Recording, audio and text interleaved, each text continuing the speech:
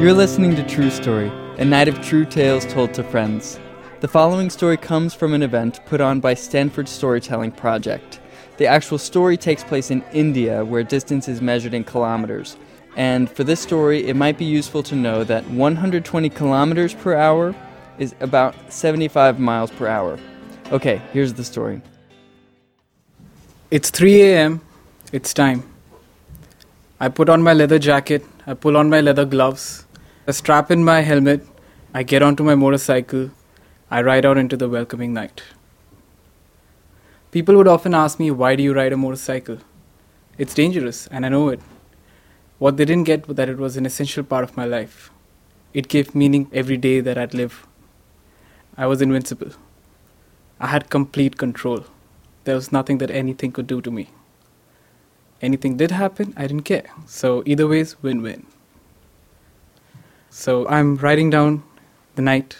It's beautiful. 3 a.m., street lights, empty roads. The sound of the engine sets in, and I'm one with the bike. I take a sharp right turn, and I head into the perfect stretch of road. That's my favorite stretch of road. It's a long stretch. It's got a wide road, and it's empty, and there are those mild curves that you really get to ride down. I speed up to 120, and that's when it sets in.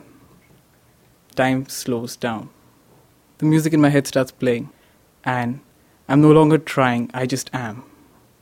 This is why I ride. This is why I ride. Suddenly there's something which I don't expect right in front of me.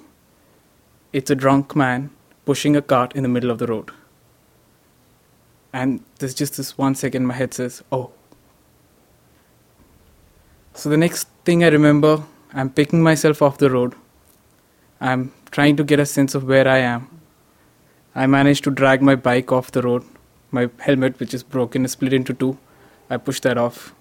I look around and the man's still there. He's alive, thankfully. And I can't seem to be able to comprehend the thoughts that are going through. It's too fast. So I pull out my packet of cigarettes and with shaking hands, I light a smoke, the thing that usually calms me down.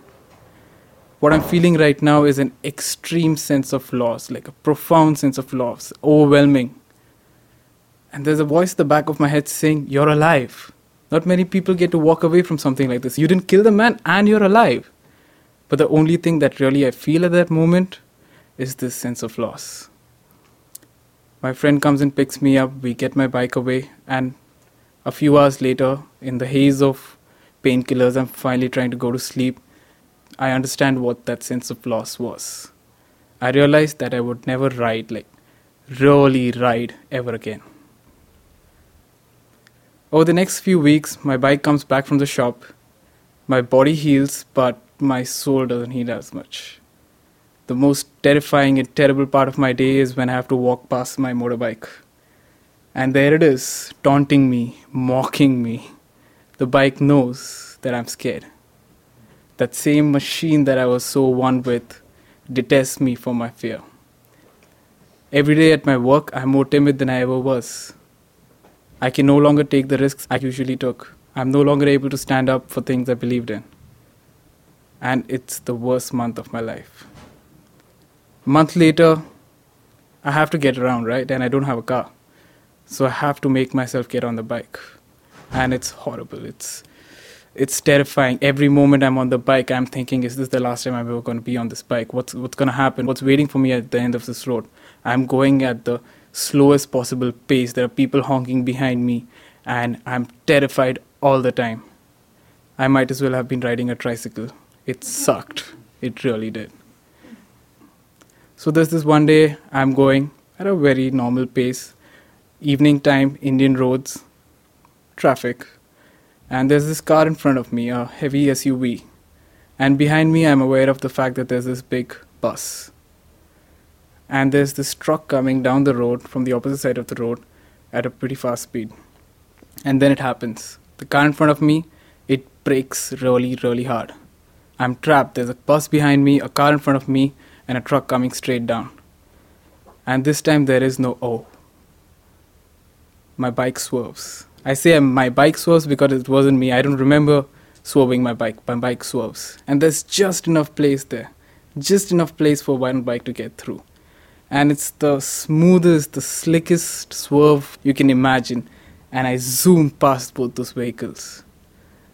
And I'm shouting, I'm laughing, I'm screaming with joy.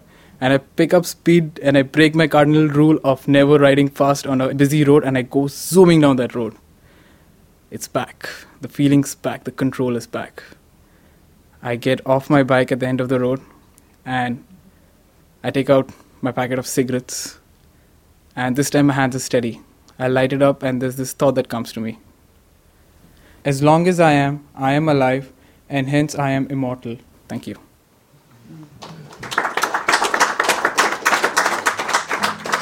You've been listening to True Story. Thanks to our patrons for supporting the podcast with your dollars. You are awesome. Our theme music is from Daniel Steinbach's album, The Blade. Everyone, I hardly know you, but when something comes and grabs a hold, take the hands that open up. A life that's led is something gold.